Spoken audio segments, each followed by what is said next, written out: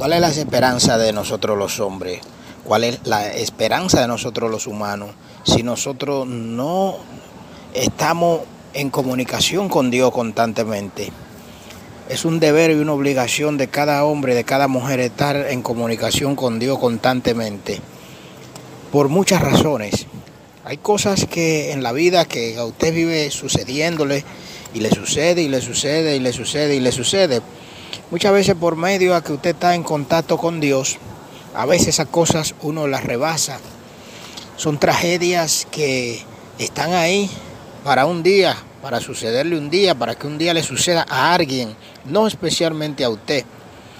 Puesto que si usted es una persona, que usted es un buen católico, una buena católica, y usted cuando usted va a las congregaciones, usted aporta con las ofrendas, y usted aporta con la limpieza y la disciplina de su parroquia, de su iglesia, a usted puede hacer de que la cosa le vaya mejor.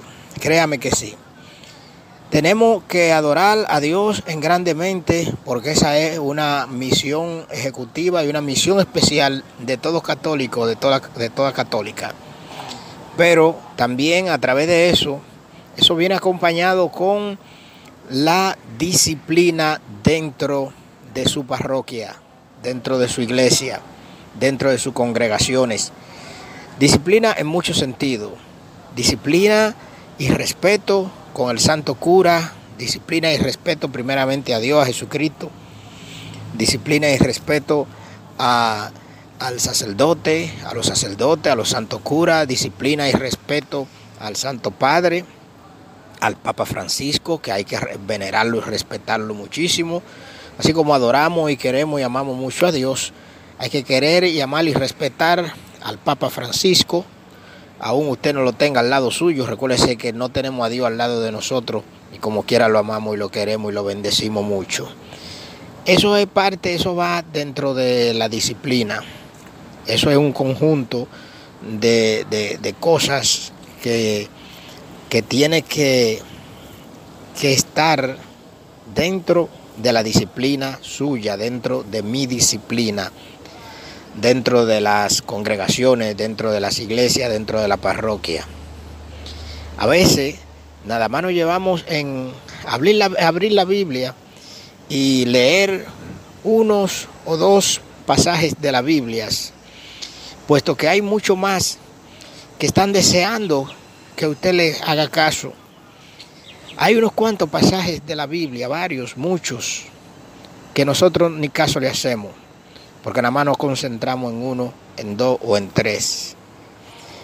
Es parte fundamental en la que ustedes, yo y cada uno de nosotros tenemos que concentrarnos y darle más amor a la palabra de la Biblia, a los mensajes bíblicos, darle más amor a los pasajes que no se han leído en la Biblia, o que usted no lo ha leído, porque no es que lo vamos a leer todos, en un solo momento, en un solo instante, no es que lo vamos a leer todo, pero si ya nosotros hemos sacado el tiempo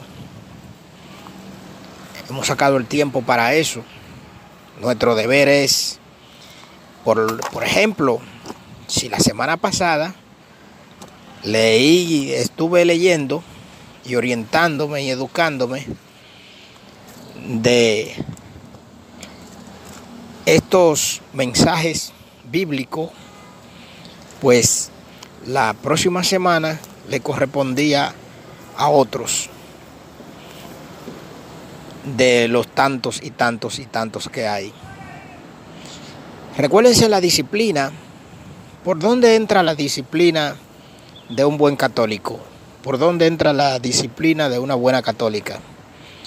Entra por el hogar, por la casa. Entra por nuestros hijos, nuestras hijas, nuestra compañera. Si usted se porta bien en su hogar, usted también se va a portar bien en su congregación. Si usted aporta a muchas cosas positivas y que son muy necesarias dentro de la iglesia y dentro de su congregación, pues así también usted lo va a hacer y lo va a seguir haciendo en su hogar, en su casa, hasta en su trabajo, hasta en su oficina o hasta en su empresa. Hay que ser un buen católico. Yo tengo que ser un buen católico. Usted tiene que ser una buena católica. Nuestra enseñanza de nuestro Padre, adorar y amar sobre todas las cosas a Dios Todopoderoso. Adorar y respetar las autoridades de la tierra que están puestas ahí, que Dios la puso para que cada uno de ustedes, nosotros, yo, usted, todos, respetemos las autoridades de la tierra. Las personas que administran la justicia de su país, de cada país, se merecen el respeto mío, el respeto de ustedes, de cada católico o de cada católica. Eso lo hace a usted y me hace a mí ser un buen católico y una buena católica. Adorar siempre a Dios es nuestro buen mensaje para la gloria y la honra de Dios y para todos los que somos católicos y católicas, para la honra y la bendición de Dios. Amén. Amén.